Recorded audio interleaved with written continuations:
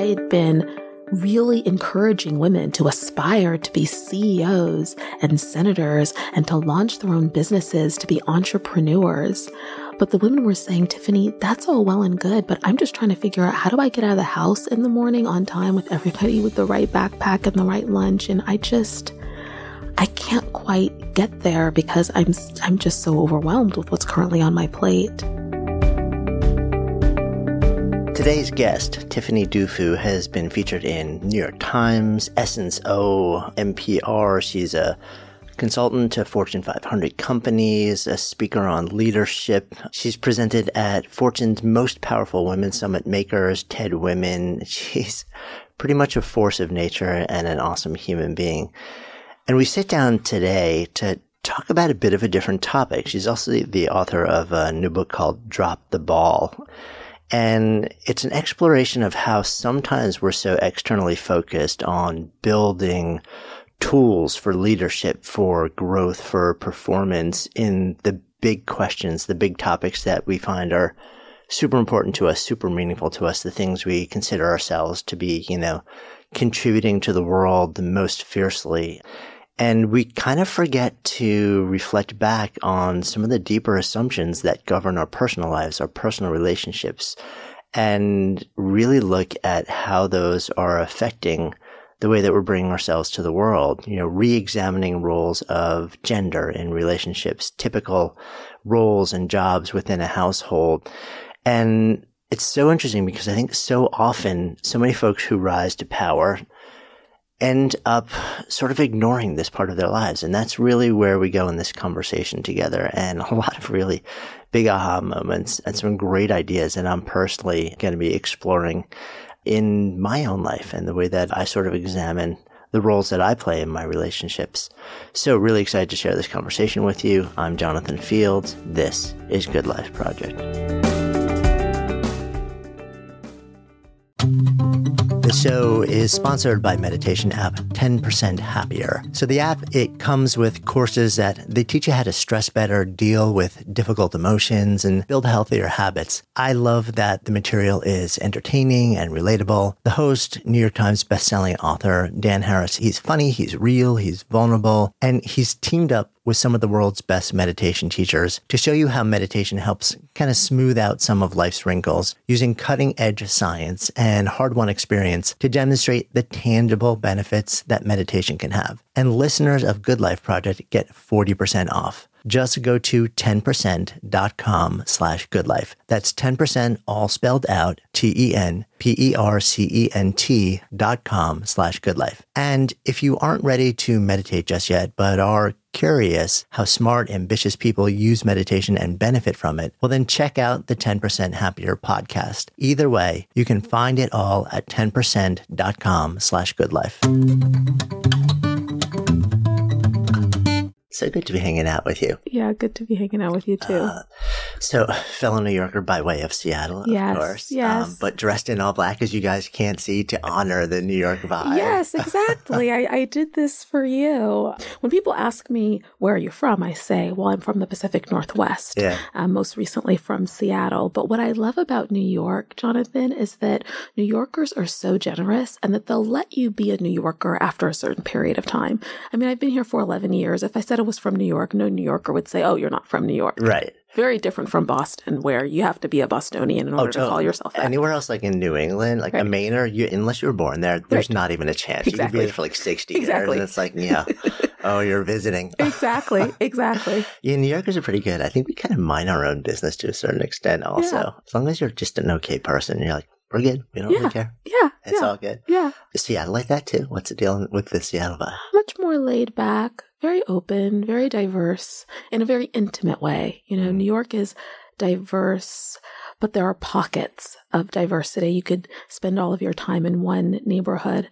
So we're hanging out chatting on the eve of your first book coming out. Congrats. Thank you. It was really interesting for me to sort of dive into this. The foreword in the book is written by Gloria Steinem. Yes. And she paints a picture of her childhood, which I guess her mom was very ill when she was younger. And so her dad effectively raised her for the first 10 or 11 years of her life, took her around, and she was profoundly foreign by that experience of her dad really playing that role. Yes. You paint a very different picture of sort of your upbringing. Take me there a little bit. Yeah, I'll take you there. Well, I mean, first I'll say that I call her Auntie Gloria because I grew up in a culture where you don't call grown-ups who have come before you by their first name. So she's Auntie Gloria to me. And I asked Auntie Gloria to write that story specifically because I feel there are a lot of people who don't necessarily understand where her feminism is rooted. And it's rooted in her optimism and her hope and the potential that she understands men have for being primary caregivers and for making an impact in the world in the way that we don't normally see. And I wanted her to open the book with her father as the primary caregiver and how disruptive that was for her in that time and how that shaped who she was, in particular because I knew that my story was much more traditional, that, I grew up in a home with my primary caretaker being my mother and my father working outside the home like many traditional families, and adopted many ideas about what that would mean for me in the future based on that experience. Yeah. As you share, your dad came from a really large family. Yes, he was one of 11 kids. Yeah. He grew up in a housing project in Watts, LA. It was the mid-1970s, so suffice it to say it was a rough place. It was a rough time. Yeah. He largely stayed out of trouble. He dabbled in drugs, but for the most part wanted to help people. And thankfully, my mother, when she found out she was pregnant with me when she was 19, encouraged him to join the military. And that's how they escaped the environment that they were in and how they were able to really obliterate a vicious cycle of poverty and addiction and violence in one generation. I'm one of the most patriotic people you'll ever meet because I am very sensitive to the truth that it's only in America that they could have really done that. Yeah, it is amazing how you can sometimes take this one profoundly disruptive action that completely changes the trajectory of your life, your family's life, generations after that. Oh, absolutely. And to, a lot of times, and I say it too all the time because it's a quote by Marion Wright Edelman, that you can't be what you can't see. But one of the things that I've learned from my parents is that you can manifest what you can't imagine. I was talking to my father when I was pregnant with my second child, and I was having this very sentimental conversation about what I hoped for with this second child, even though I didn't even know if it was a boy or a girl. And I asked him in that moment, Daddy, what did you hope for when Mom was pregnant with me? And he was very quiet. And I thought I almost heard him sniffle a bit. And so I retracted my question. I said, I'm so sorry that I asked you. It was just a sentimental moment. He said, no, baby. He said, I want to answer. He said, the truth is, I'm embarrassed of my answer to that question because when your mom was pregnant with you, what I most hoped for was that you would graduate from college, from high school, and not get pregnant. He said, the woman that you are now, I didn't know women like that existed when your mom was pregnant with you. I just hoped. I just kept hoping. And it was such a profound moment for me because I realized that my parents hadn't planned it all. They couldn't have even imagined it all. And yet they were intentional about doing things differently. And I say in the book, and I always say to people when I speak, I say, if you want something that you've never had before, you're going to have to do something you've never done before in order to get it. And that's what my parents taught me. Yeah. And on some level, I mean, I'm fascinated by the role of belief in possibility in situations like this, right, where you haven't personally experienced the outcome, but yet you believe there's something. It doesn't have to be 100% faith. That's right. But the door is just the slightest bit cracked open and right, there is a possibility. Right. I don't even know what it looks like because I haven't seen and felt it myself, but I know the qualities of this outcome. And I believe that in some way, shape, or form, it's possible for me or for others. And that you're committed to some kind of philosophy to help you get there, right? Or some kind of worldview. So, for example, my parents were very much about connecting with others and being nice to people and treating people really well, because you never know when that person could help you. And I remember whenever it was time to go get gas, I would never want to go with my dad because he could never go to the gas station and just get the gas and leave. Like he'd always have to talk to the guy who was pumping the gas, talk to the people who were outside of their cars. And I'd be like, come on, Dad, we got to go. And he would always say, baby, you never know like who that person is and how they might be able to help you. And I saw my father really navigate that well. And he still continues to get plenty of discounts for all kinds of things simply because, he's got a great affect. But that's just one of them. That seems like something that's really threaded throughout your life. I mean, you talk about the power of I actually don't love the word network, but the power of your relationships. I call it an ecosystem. Yeah. And it seems like that was a really powerful, enduring lesson for you. It was an enduring lesson, but it's also my capital. I think it's probably something that I cultivated because I felt like that was all that I had. I didn't have an Ivy League degree. I didn't have parents who were going to make introductions for me. All I had was people seeing me and identifying that I had some kind of potential and believing in me and opening doors for me. And I wanted to do right by them. And I wanted to make sure that they got a return on their investment. So that's all I really am, is the cumulative investment of a lot of people, a lot of really generous people. Mm. Yeah, but at the center of that, there's got to be something inside that also says I'm worth it. Yes. Well, fortunately, I have this really incredible privilege that I did not appreciate when I was growing up, which is that my parents every day, particularly my mother, used to tell me, Tiffany, you are so smart. You are so beautiful. You are so loved. And I remember being 16 and being so annoyed by this because she told me so often. And I would say, yeah. When you're 16, all you want are bigger boobs, you don't care so much for affirmations about who you are. But I have to say, for all of my dismissal of those words, whenever I'm in a room and I'm feeling like, oh, I'm the only woman, oh, I'm the only Black person, I'm the only person who doesn't seem to be like everyone else, and I begin to doubt myself, all of a sudden those words come back like armor ringing in my ears. So I think there probably is something deep down inside that makes me feel like I'm entitled to something better. I should strive for something more. I should alter the course of my experience if I feel like it's not working for me. I owe that to myself. I'm deserving of that. Yeah. It's interesting that you said I owe that to myself, not I owe that to my mom or to my parents. I've had conversations with a bunch of people where the line of thought was more, my parents didn't work so hard to get me where I am, so I owe my success to their effort. Mm-hmm. That's not what you're saying. Well, I do. I mean, I was racially socialized, so I owe everything to all Black people on the planet, in one way. But I think probably because I've gone through my drop the ball evolution, I've become clear about the distinction between the decisions that I make for other people and the decisions that I make for myself. And that's really hard to do. It's part of what I try to take, women through and men through in the book, is how do you get clear about what matters most to you, separate and apart from everything that you've been taught and everything that you've been told, which is pretty insidious and sometimes lopsided. Yeah, and that probably more than sometimes. I think that's the rule more than the exception. It's funny, as you were talking, also I have a habit of texting my daughter, like smiley faces saying, I love you, you're awesome, and stuff like that. And it's really funny because I know that it probably lands a little bit like, oh, really?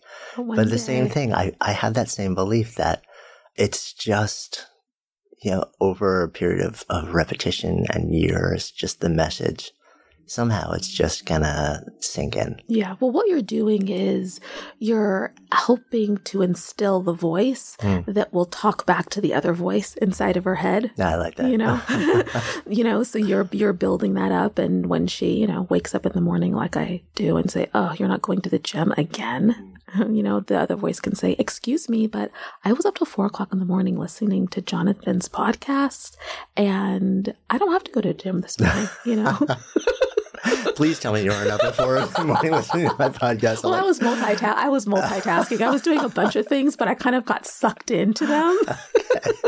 Okay. like, oh my God, I'm ruining her night. No, I was like really obsessed with Ken Robinson's. And He's a fascinating guy. He's so fascinating. Yeah. And I was like, Tiffany, you really should go to sleep. But I just wanted to hear. I just wanted to get to the end. Yeah. I mean, his whole backstory, growing up with polio and post-war Liverpool is really, nobody had explored that in any detail. So when I had a chance to sit down with him, I was like, let's go there. Yeah. And the fact that he was like the kid in his family who was supposed to be the soccer prodigy and that it all ended. Yeah. That's right. No, different world. All right. Back to you. So you came up in this family and eventually sounds like had also just a really strong understanding through your family, through what eventually happened with your folks, that you were somebody who was going to really have to provide for yourself. That's right. That's right. And not just provide for me, but provide for my family, not as the breadwinner, but as the caretaker. So I had a pretty uneventful, even though at that time I thought every day was very eventful, pretty uneventful, pretty privileged upbringing. I mean, we didn't always have everything, but we loved each other. And my dad, the same one who my mom had to convince to join the military, eventually went to college on the GI Bill, eventually earned a PhD in theology. When I was growing up, I literally lived in a house with a white picket fence around it. My dad was the pastor of churches and he was a counselor and he shepherded the flock and he did his morning jogs and took care of everything outside. And my mom took care of everything inside and she was the pastor's wife. And it was a pretty picture perfect, in hindsight, looking back, childhood. But it was disrupted when I was 16. My parents drove me to summer camp, but only my mom picked me up from camp. And on the way back from camp, back home, she explained to me that my parents were getting a divorce. She didn't use the word divorce, but I knew what she was talking about. And I have a sister that's just 17 months younger than me. And as soon as I got home, I ran inside to my sister's room so that she could explain to me what had happened. And sure enough, over the summer, something had come to a head. She didn't know exactly what it was, but my father had already moved out, even from the time that I was at camp. And so my world turned upside down. Everything that I thought was true, was real. I wasn't quite sure what to make of it. It turned out actually to be the best thing that ever happened to me. And I say now that I have an extraordinary marriage because my parents got divorced. Because looking back on it, it wasn't the best relationship, but I just didn't know until, later on in my own adulthood. But very quickly, things turned a bit for the worse. My mom was dating a guy. She moved him in rather quickly. He was completely counterintuitive to everything that I had been taught. I mean, remember, I was a preacher's daughter, so this guy, he drank. The guy had never even smelled beer. He drank, he smoked, he swore. But what was most horrific for me was that he hit my mom. And I'd never experienced or seen that ever before, maybe on television. But even then, it was just incomprehensible to me based on what my mom taught me, what my parents taught me about what I was entitled to and what I was deserving of, and that I was smart and beautiful and loved, that there was now this person in my home who I perceived as a monster.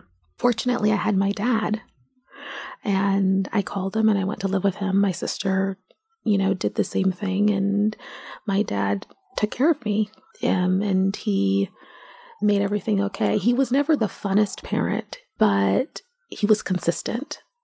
He was consistent, and he had an enormous amount of discipline, and he got me through. But what unbeknownst to me, I seemingly was the only person in the home who had picked up how to cook, how to clean, how to go grocery shopping, what days to go grocery shopping, how to create a meal plan.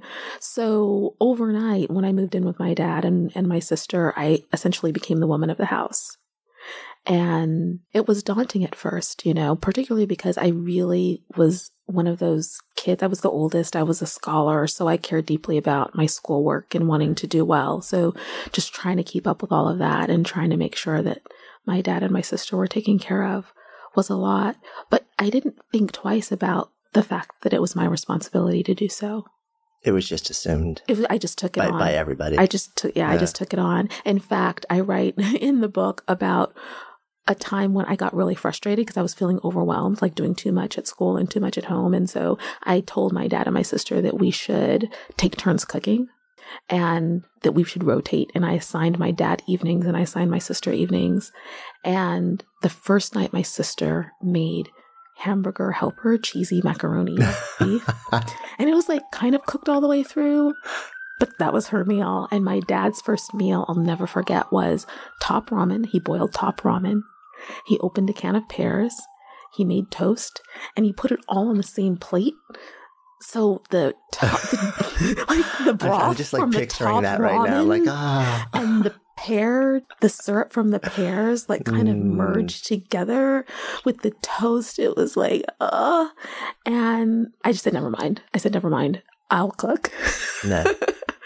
And I felt like I just did it myself from there on out, which was kind of okay until it became not okay. And I just couldn't do it anymore, which is what I discovered many years later. Yeah. What was going on with your mom when you guys were not there? Have you had that conversation with her? No, because you know that cycle that I described of poverty and addiction and violence, those cycles are unbeknownst to me. I'm not familiar with them. I don't understand what they are because my parents disrupted that whole cycle. But what happened after my parents' divorce was essentially that my mom spun back into those cycles. So I still to this day have a very difficult time understanding her, in part because she didn't have the mother that I had. She instilled in me this very deep sense that, Tiffany, you are the most powerful change agent in your own journey. But if someone wasn't instilled with that, then you can't save them. It's very difficult. So I have a younger sister. My mom had a daughter with her second husband who's incredible. And I stayed connected to my mom long enough to ensure that my little sister always knew there was another option, that there was another opportunity. You know, she didn't have the house with the white picket fence. But as soon as I moved my little sister in her college dorm room, I began to lose track. You know, it was harder to keep track of my mom, but she's always with me. You know, in the book, I say that we're estranged because that's the best word in the English dictionary to describe our relationship. But it doesn't feel that way. It feels like she's always present with me because I can always hear her voice, you know, ringing in my ear. You're so smart and you're so beautiful and you're so loved. Yeah. I mean, there's got to be so much emotional and cognitive dissonance around that, though, with knowing that that part of you came from her and then to sort of see, you know, just later choices and later circumstances. I got to imagine that's just a hard thing to sort of deal with.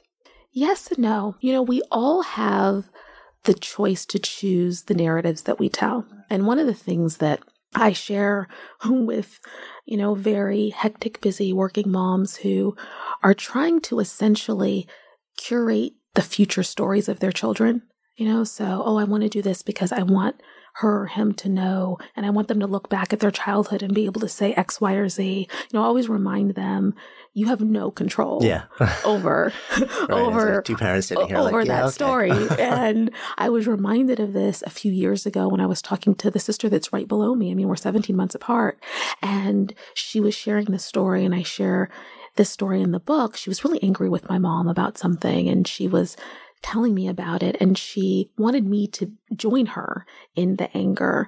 And I wasn't, you know, adding my ingredients to the soup, you know, so to speak. And she tried to get me to join in by giving me the reasons why I should be angry with our mother. You know, she says she doesn't know her grandchildren. Like, she doesn't send them birthday gifts. She doesn't send them Christmas gifts. Like, I mean, how can you not be angry? How can you not be upset that she's not more present, you know, in our lives? And, you know, siblings, I don't know if you have siblings, but they have a way of making you want to burst out into tears. They know how to push those buttons. And I almost wanted to burst out into tears, but I said, you know, Trinity, I just choose to tell a different story about our mom. The story that I tell is from the time that she found out she was pregnant with me until I was 16 years old. She gave me everything that a mom could possibly give a daughter in order to set her on the right path. And I feel that my kids have an empowered mom because of what she did. And that's the greatest gift that a grandmother could give her grandchildren. And, you know, that's my story. I'm sticking to it. I feel like she didn't have someone who did that for her. If in this lifetime a mom was supposed to serve a purpose, I definitely feel like my mom served hers, and she did her job and she did it to the best of her ability for as long as she could. And I benefit from that. Of course, my younger sister says you're so Pollyannish. So, I feel like that's power. Yeah, I so agree with you on that. And it's really, when we sort of step into a place of agency about the stories we choose to tell about circumstances over which we really have no control, I think that's where so much power comes from. But it doesn't mean it's easy. No. No. It's so often brutally hard, but it's when you make that choice, it changes everything. Good Life Project is supported by HubSpot. Complex enterprise software, it shouldn't get in the way of launching your next campaign. That is why HubSpot built the new Marketing Hub Enterprise. So say goodbye to countless hours of software management. Their platform offers the power and flexibility that scaling companies need to succeed with the ease of use that you expect. So you match every customer interaction to revenue, use AI to test and optimize, and create more personalized experiences. Plus, you can integrate HubSpot with hundreds of other tools and apps. So stop managing your outdated and overly complex software and start creating remarkable customer experiences. Learn more about the new features in Marketing Hub Enterprise at HubSpot.com/Wondery. That's HubSpot.com/Wondery. Good Life Project is supported by Signature Hardware. So if you're looking for the perfect item to take your kitchen or bathroom or house up a notch, head over to signaturehardware.com/goodlife. They offer an incredibly wide variety of pieces for every room in your house with more than 20 years experience supplying vanities, sinks, tubs, hardware, plus all the classics, latest styles, and they're in sync with all the trending colors and design touches. And they also have amazing customer service to help guide you through the process, so you'll never feel lost or intimidated. Gotta love a company that really stands behind what they offer. Stephanie and I actually picked out a collection of 8 furnishings that we love. They're unique and are 100% our style, so maybe you'll like them too. And you can see for yourself at signaturehardware.com/goodlife. You'll be amazed at the variety and the quality. So visit signaturehardware.com/goodlife to find your style today. That's signaturehardware.com/goodlife. Or just click the link in the show notes now. Real life isn't always perfect, but with Signature Hardware, it is beautiful. So you ended up living with your dad and really sort of taking on all those traditionally mom roles. Yes. That were in the household, then eventually went to Spelman, but just for a year. Yes, just for a little bit. If you were a Black girl growing up in the, late 80s, early 90s in the Pacific Northwest, you wanted to go to Spelman. School Days was the big movie of the time. You were watching The Cosby Show. You were watching, Hillman, the spinoff that came out of that. And that's what you aspired to. And I wanted to go to Spelman so bad. And in fact, when I got my acceptance letter, it was the only college that I applied to. When I got my acceptance letter, I slept with it under my pillow for weeks. Because it meant so much to me. But my father could only keep me down there a year. He was a single dad and he really wanted me to go. And now that I'm a parent, I look back on that experience and think about how difficult it must have been for him to know that that was my dream. That was the only place that I wanted to go, but that he had to call me and tell me, I can't keep you down there. I need you to come home. And so I went to the University of Washington, which of course turned out to be the best thing that ever happened to me, and everything seems so tragic in the moment, but everything happens for a reason. I met my husband there. I really developed some great leadership skills there. It turns out that big state schools, because they're so large, have a lot of resources for minority students. And so I ended up getting very involved on campus and becoming an activist, but all the while just assuming unconsciously what my responsibilities would be at home and in the world as a woman.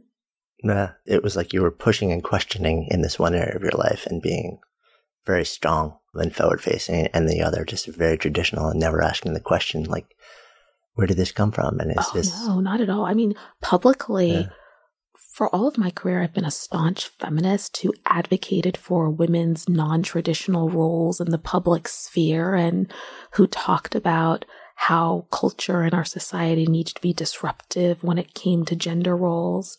But at home, I was on Stepford Wife autopilot.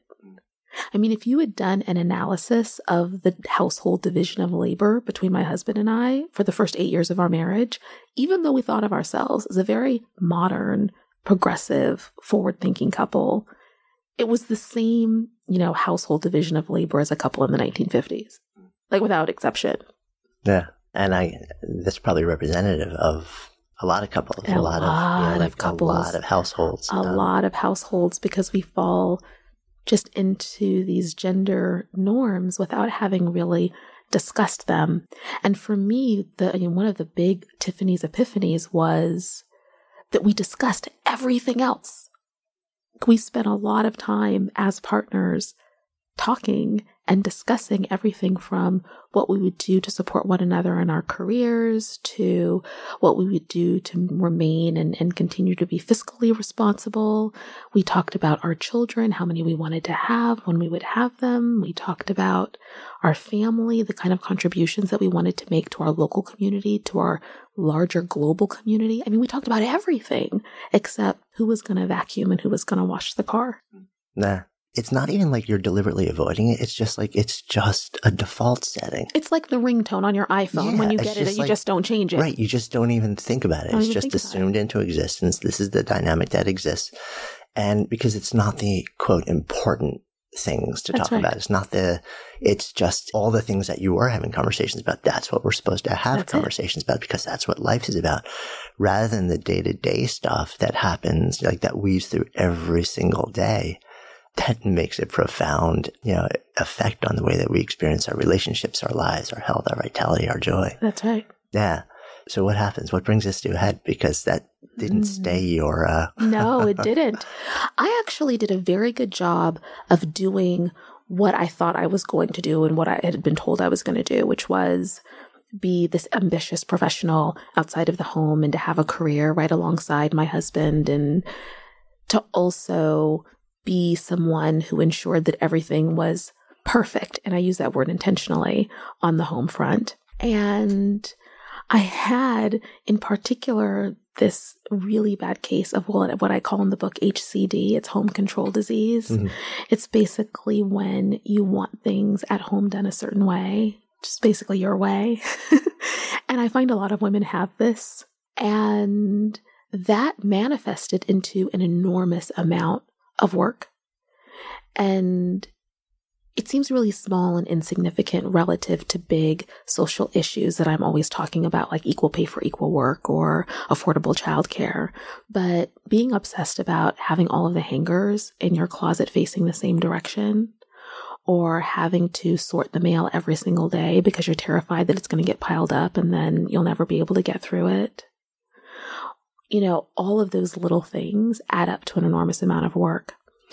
I was fine until one day, and it was a very particular day. It was the day that I left my home and went back to work for the first time after maternity leave. So 8 years into our marriage, we had our first child, and it was tough for me in the beginning because we made another move we were living in Boston at the time and we moved to New York. And I felt a little bit like my career had kind of been put on hold, or at least a hurdle had been put, on my racetrack, because I couldn't quite figure out how I was going to go back to my old job of being a major gift officer that required a lot of travel and also take care of this infant that seemed to be feeding off of me every few hours or so.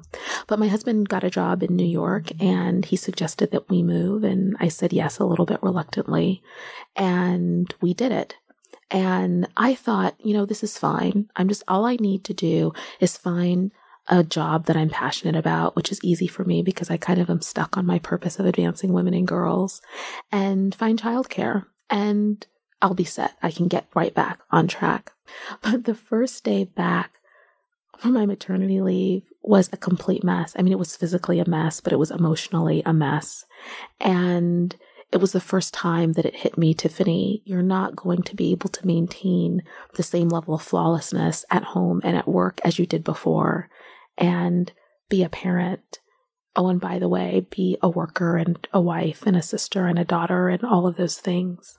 Yeah. So where do you go with that is the big question. I mean, so for the first time, the person who's questioning everything and fiercely advocating for the big issues, all of a sudden there's other stuff going on. There's a lot of stuff going on. Well, I fortunately, I have a lot of obsessions. Mm-hmm. One of them is reaching out to other people for help. My youngest sister, she always says, Tiffany, you're so boring. You never want to learn a lesson yourself. That's how she interprets it, because she'd rather, regardless of what someone tells her, just go out into the world and do it the way she wants to do it. And if she falls flat on her face, like that to her is what life is.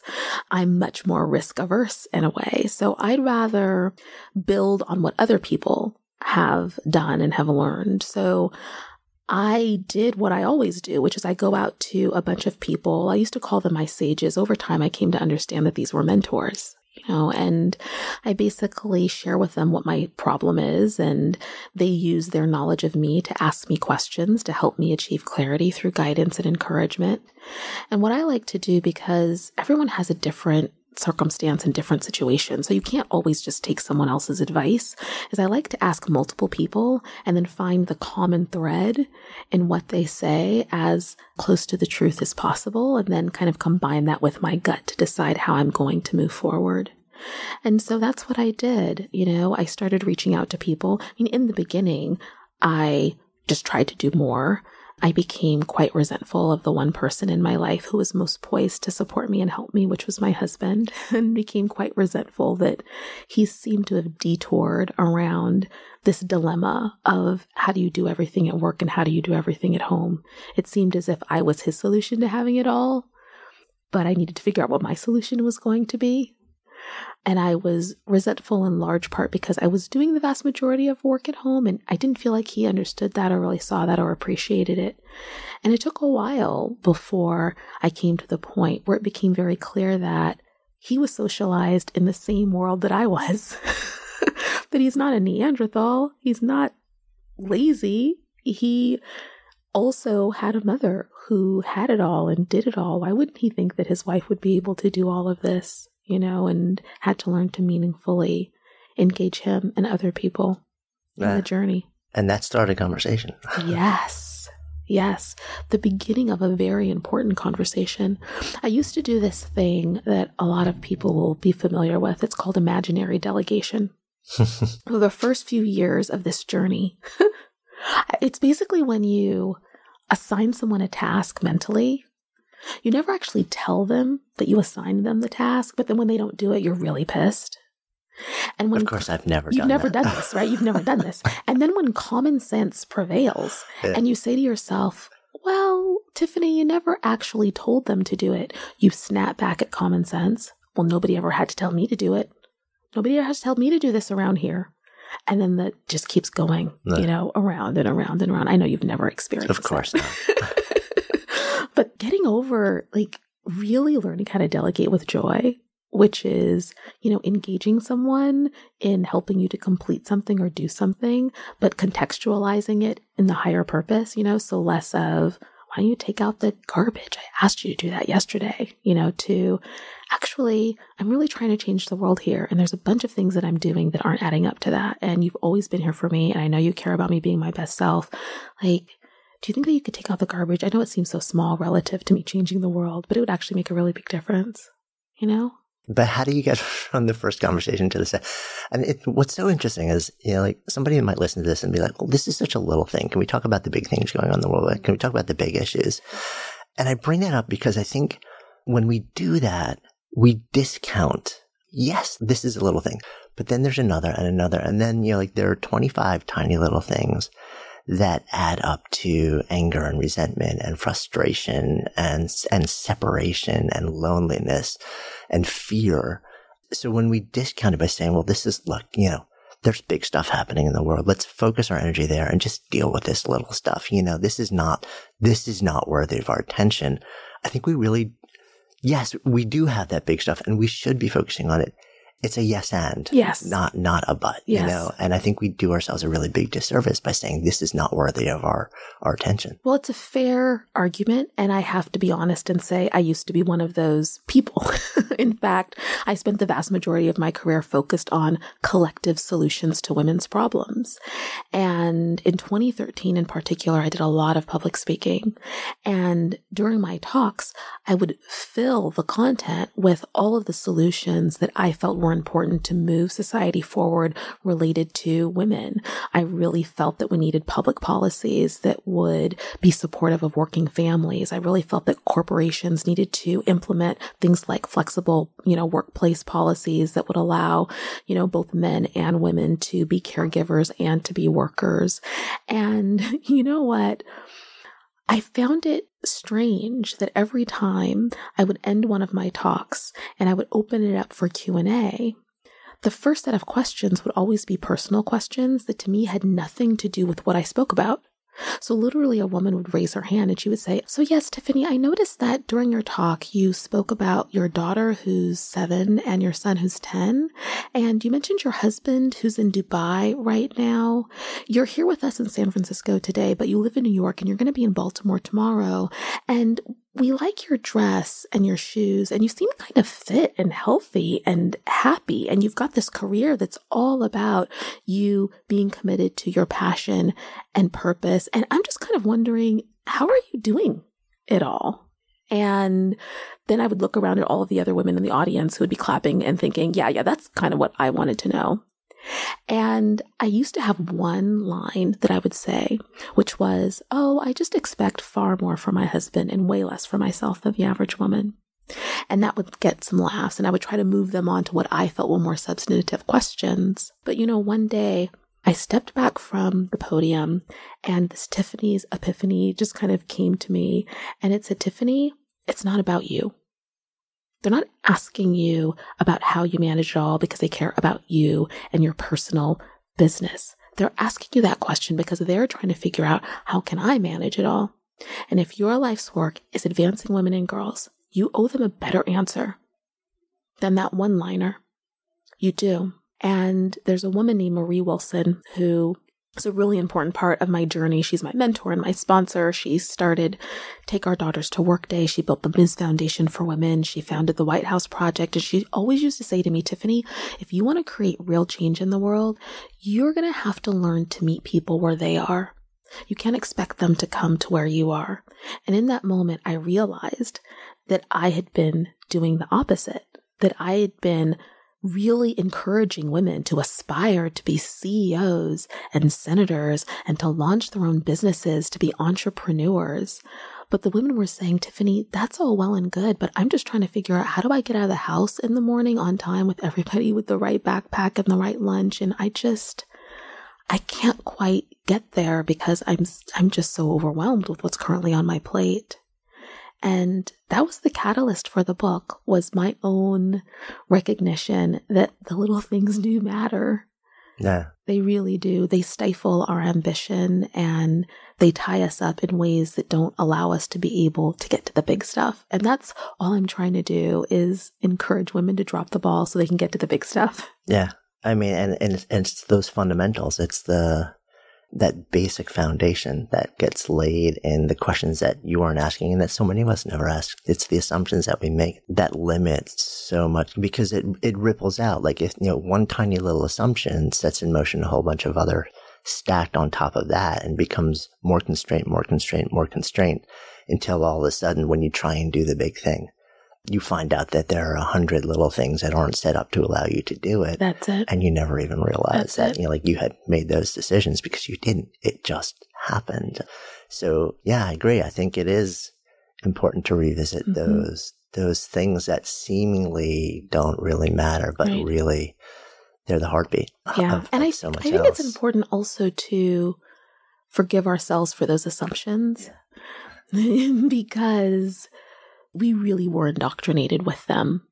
I have this workshop that I do when I'm trying to help women get into this idea of dropping the ball. It's very hard. When I go into a room full of women and I say, "For how many of you the idea of drop the ball is terrifying?" Like, most of the hands go up in the air. Tell me what you mean by drop the ball too, just so we have clarity around that phrase. So, well, I don't mean the way that we talk about it in popular culture. That's a scary thing. You failed. You've made a terrible mistake and you should avoid. When I talk about drop the ball, I talk about releasing unrealistic expectations of doing it all and engaging other people in your life so that you can achieve what matters most to you, right? So dropping the ball in a freeing way, which is the way that when I ask women, do you wish that you could do it in that way? They say, yes. You know, how? And when they say how, I always start with this little exercise where I ask them to think about all of the different roles that they play in their lives. Maybe your earliest role was that you were a daughter, that you were a friend, you know, what are all of those roles? And then I ask them to just by default, because women do it, and I've worked with them long enough to know that they do, put good in front of all of them, because women put good in front of, I want to be a good, it's not enough to be a wife. You just got to be a good wife. You have to be a good daughter and a good worker and a good student, right? And I ask them to write down, what does a good ex do, right? What does a good student do? What does a good daughter do? Right? What does a good husband do? What does a good worker do? And they write down all of those things. And then I ask them, how do you know that that's what a good ex does?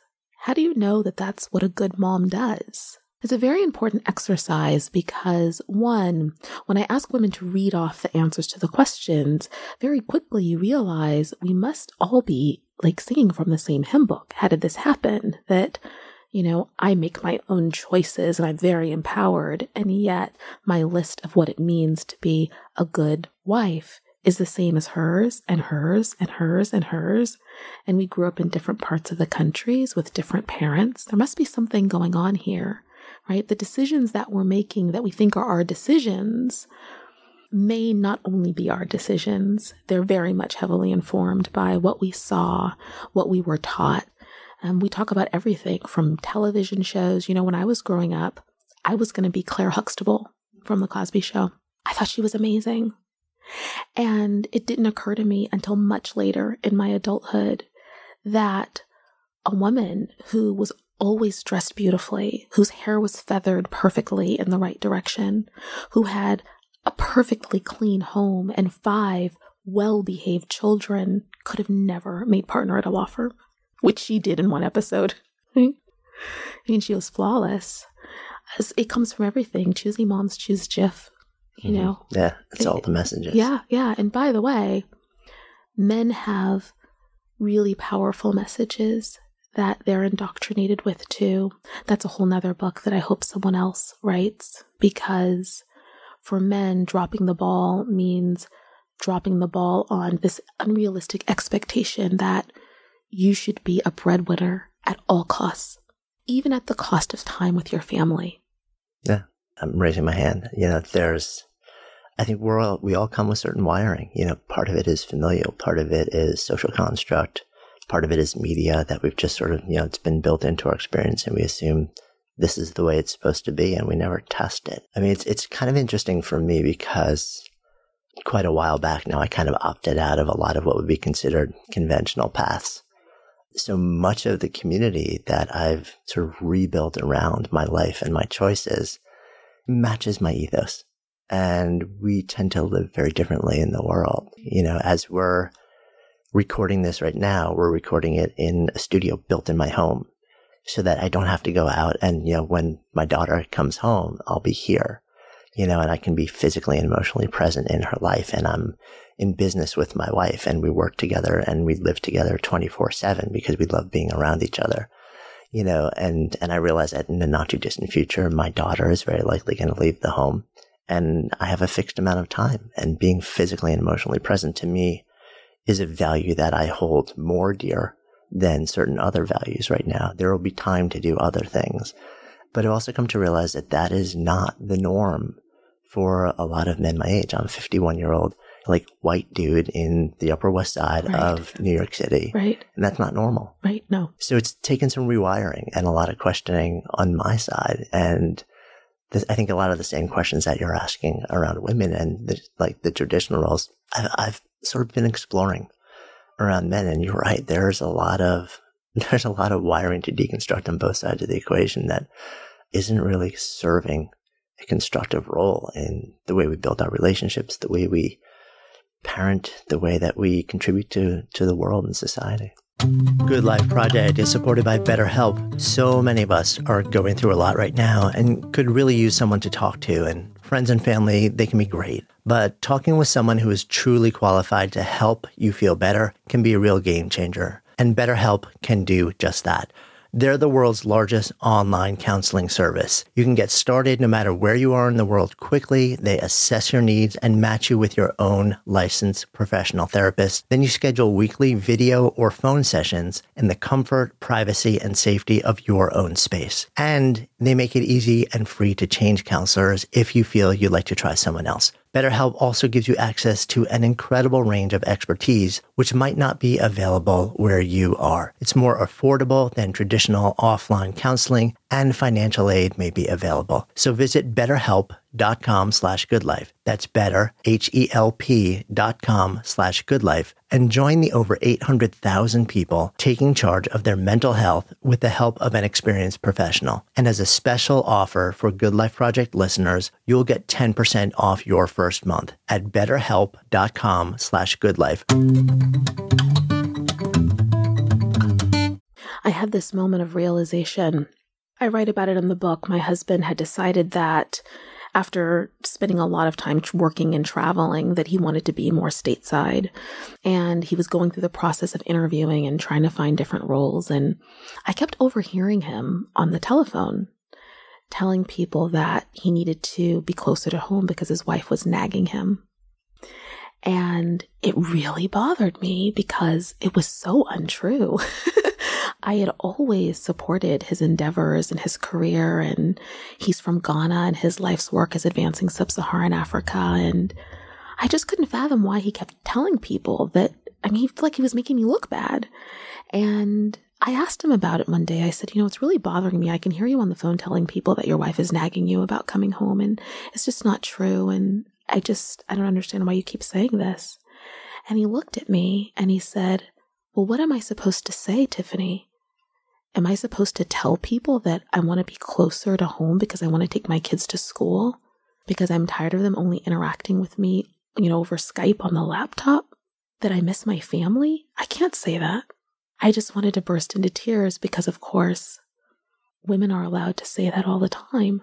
We're allowed to express our commitment to our families in relationship to our careers. It's what allows it to be acceptable for us to, take our foot off the gas pedal, so to speak, or to work a flexible schedule, or to go part-time, or to say, I'm just going to opt out, I say that word. I don't feel like we opt out. I feel like things are inflexible and we kind of get pushed out, but to stay at home, and it just really hit me that men don't have that option.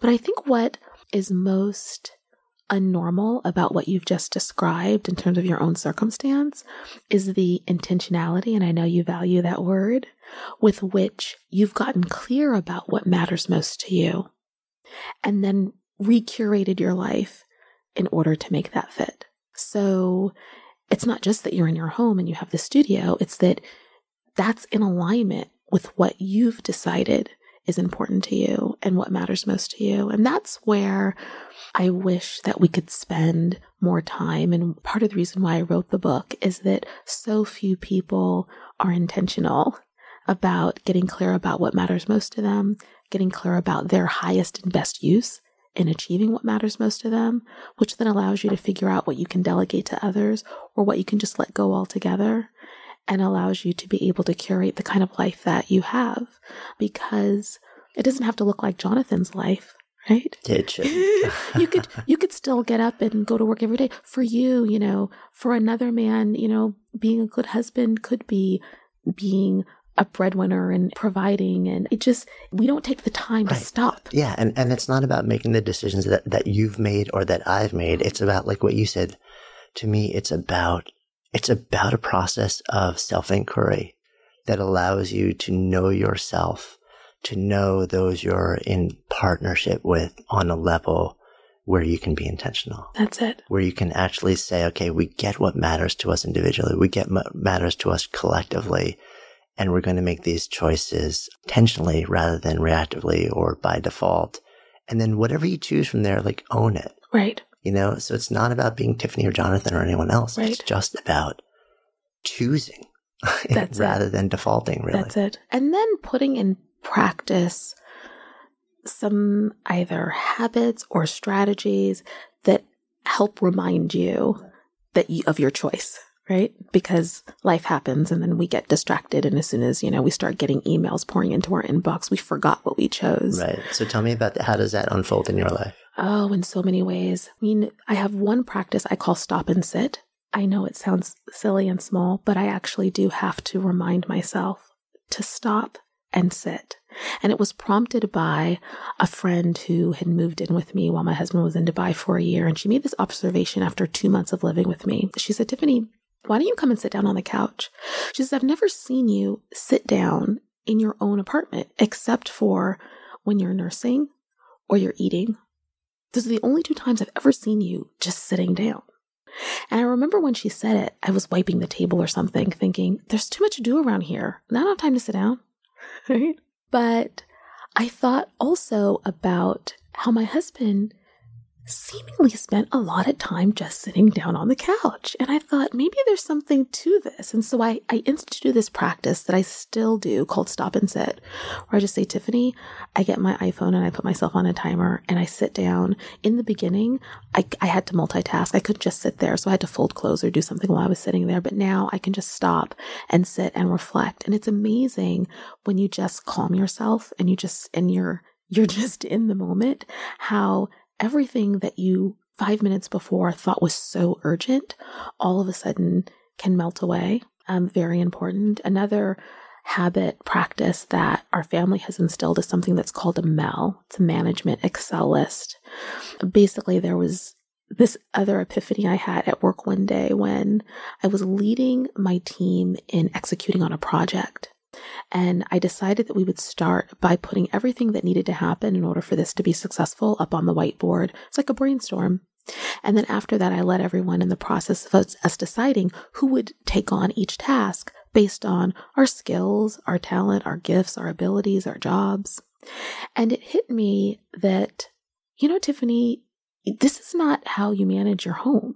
You're a terrible manager at home. You have all these expectations about how things should be. You don't engage other people. You do everything. And you do everything because you have this belief in a false efficiency. You think that since you do everything better than everybody else, you should just do it yourself. But that's why everything's on your list. And that's why it doesn't work. And for the first time that night, I came home, I sat on my bed, I opened my computer, and I started an Excel list. And the first column was just a list of all the things that I thought were required to manage our home. Everything from, taking out the garbage, to washing the car, to paying the bills, doing the taxes, laundry, everything. And I then created a column for myself, but then I quickly erased and put a column for my husband first and then one for myself. And I started to put X's next to all of the things that I completed before I realized, Tiffany, that's terrible. You would never do that to your team at work. Like basically show them the brainstorm that you've already done with all of the things that you already do. You wouldn't do that. I'm like, that's true. So then I just took it to him and I said, hey, honey, I have an idea. And it was easy to engage him on this one because we had had an experience just a few months earlier where I let the mail pile up so bad that it took him a few days to get through it. So that situation with the mail, I don't want that to happen again. He's like, yeah, I'm in. I don't want to have to sort through that much mail ever again. And what was interesting was I thought that the next part of the exercise was going to be us assigning tasks to one another and figuring out who would do what. But the first part of the exercise actually was him working on completing the list. So it never occurred to me that my husband does things that I don't necessarily know about around the house. And I remember the first thing that he put on there was botanist. So it was also fascinating that I had put tasks like, wash the clothes, but he put titles, right? So he put botanist. Oh, that's interesting. Right? Yeah. And I'm like, botanist, what are you talking about? He's like, when have you ever watered a plant around here? I thought about it. We have plants. I never watered the plants. Then he puts travel coordinator. Like, what?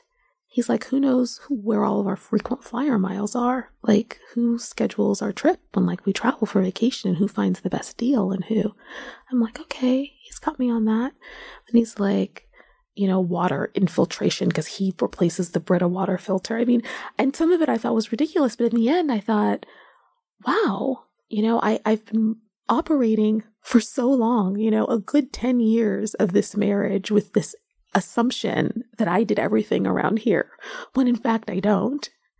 And that became the most important tool that we still use on a consistent basis to figure out how do we manage our home. And it's important because depending upon what's happening in our lives, we have to retool the Mel. Yeah. Right? Right now, there's a lot of X's in his column because I'm about to go off on a book tour. When I come back from the book tour, we'll retool it again. But the most important column on our Mel is what I call the no one column. So literally, there's a column that says no one at the top, and we put X's next to the things that neither one of us are going to do, and we've agreed that no one's going to do.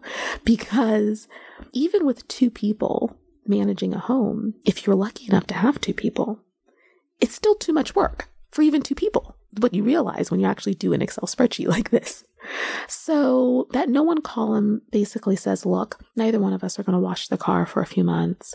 We're all just going to pull our clean clothes from a pile of laundry. We're not going to bother to fold them.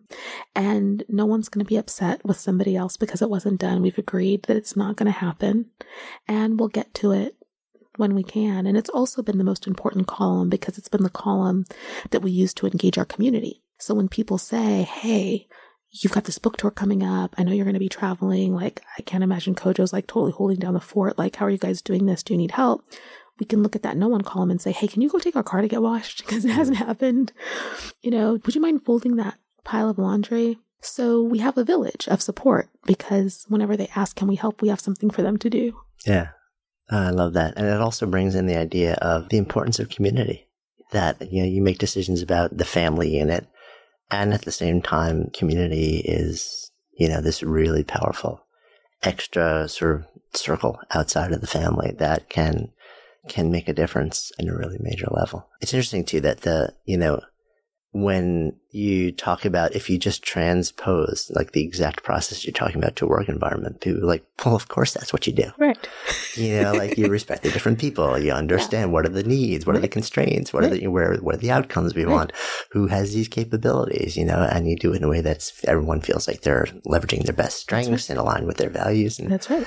And the concept of doing this at home is just this alien. I mean, to me too. And now I'm thinking, maybe we need to try this at home.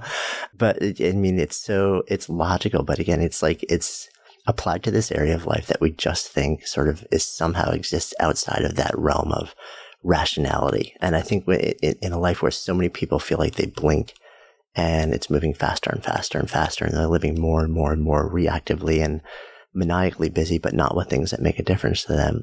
Tools like this matter. It really matters. They can be the difference maker, both in the way you experience, like those personal relationships, and in our ability to then become not just functional, but optimal in those big areas of contribution outside of that, where we want to go out and make a dent in the universe. That's it. And I've experienced this personally in such profound ways. I mean, one of the reasons why I wrote this book is because I really believe that our homes are not benefiting from the ingenuity and the talent and the creativity of men the way that workplaces are benefiting from the ingenuity and talent and skills of women. And it's largely because we had this amazing workforce revolution where women went out to work in droves. It wasn't as if men then took on roles in the home at the same speed, at the same level. And I have been blown away and completely humbled by what's happened in our family, because my husband, quite frankly, does so many things better than me that I didn't realize before. I remember this time I was coming back from a trip. I was still on the airplane, and he calls me and he asks me for all of the names of our babysitters and their cell phone numbers. And up until that point, I had always managed our childcare. all the babysitters, and I ask him, why do you want this? He says, well, there's a dinner tonight and I need you to come. And he'd already figured out that given the fact that I had already been traveling, the likelihood of me saying yes to going to this dinner, like, I don't want to put on a cinching black dress and go smile pretty for your clients. I want to see my babies. Like, that's what I want to do tonight. So he had kind of anticipated that by offering to get the babysitter, so that I'd have less of a reason to say no. And I completely dismiss him. I'm like, look, you're not going to be able to find a babysitter in this short amount of time. He says, can you just give me the numbers? I said, fine. 30 minutes later, he calls me. I've got a babysitter. And I'm like, wow, okay. He lucked out this time, because it usually takes about 24 hours to find a babysitter, Jonathan. Right. Okay. I know this because I've done this many times. And, you email the person who you think could do it. You wait for them to get back to you. If they can do it, great. If they can't, you go to the next person. And it's part of the reason why I don't accept. At that time, I didn't accept a lot of invitations to do things last minute, because I always knew that I would have a childcare issue. But over the next few months, he quickly realized, okay, if I've got a babysitter, I can get her to say yes to something. And I quickly realized that it wasn't a fluke. This guy can find a babysitter in like 20 minutes. Right? Like, what is this? He's got ninja babysitter skills. Right? Yeah. So I'm like, so finally I ask him one day, I'm like, what are you doing? How are you able to complete a task in 20 minutes that takes me a good 24 hours? So he explains to me his strategy for finding a babysitter, which is basically he sends an open text message to all of the babysitters at one time. That's like, tonight, 7 p.m., $20 an hour, first person to get back to me has got the job, right? So it's like an auction. Right? And I'm horrified, Jonathan. I'm like, oh my God, this is so rude. I can't believe this is the way you're treating our babysitters. A few days later, I see one of our babysitters in the bank and I start apologizing profusely. I'm so sorry. I had no idea that Kojo was doing that. And she takes a deep breath and she says to me, Tiffany, I kind of like the way Kojo does it. And I said, how? I said, it's just so rude. She says, well, it's so much less pressure for me. You see, when you send me an email, I know that you're only sending that to me. And if I can do it, it's okay. But if I know that I've got a conflict, I feel a lot of pressure to try to rearrange my schedule and try to work out the conflict. And I feel like if I say no to you, that will then impact you reaching out to me the next time if I keep saying no. So I feel this pressure that I need to say yes. Whereas when Kojo just sends a text message, if I can do it, great. I know to hurry up and let him know. But if I can't, I don't feel any pressure. Oh, that's funny. So I like it better. Assumptions. Yeah. Right? That's just one small example. Yeah. I could give you countless examples of, this drop the ball journey where it's become very clear that men should be engaged. Yeah. I think I'm sure there's so many sort of on all sides of the conversation. So I think it's a good time to come full circle. So we're hanging out here having this conversation, and the name of this is Good Life Project. So if I offer out that phrase to you, to live a good life, what comes up? For me, living a good life means that I'm no longer living someone else's life. It means that I've gotten clear about what matters most to me. I've gotten clear about what my highest and best use is in achieving what matters most to me, and that I've engaged the people in my life who are really there to help me live my best self and be who I want to be in the world in a meaningful way. And it's beautiful. It's beautiful. To me, living a good life means that I can have, as a woman, an incredible, juicy marriage. I can have kids who are fairly happy and well-meaning, who are at least on track to be conscious global citizens. I can be fit and I can be healthy and I can have a career that I'm passionate about. And I can have all of this at the same time. All at the same time. That's what dropping the ball has done for me. I feel really lucky to have an awesome, good life. Thank you. Thank you.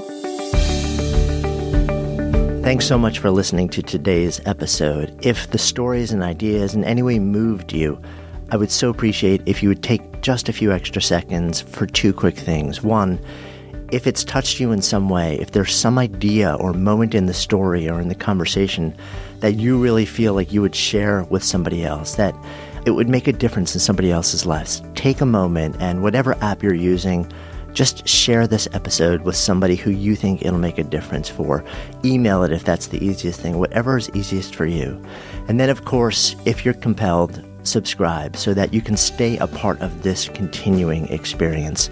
My greatest hope with this podcast is not just to produce moments and share stories and ideas that impact one person listening, but to let it create a conversation, to let it serve as a catalyst for the elevation of all of us together, collectively, because that's how we rise. When stories and ideas become conversations that lead to action, that's when real change happens. And I would love to invite you to participate on that level. Thank you so much, as always, for your intention, for your attention, for your heart. And I wish you only the best. I'm Jonathan Fields, signing off for Good Life Project.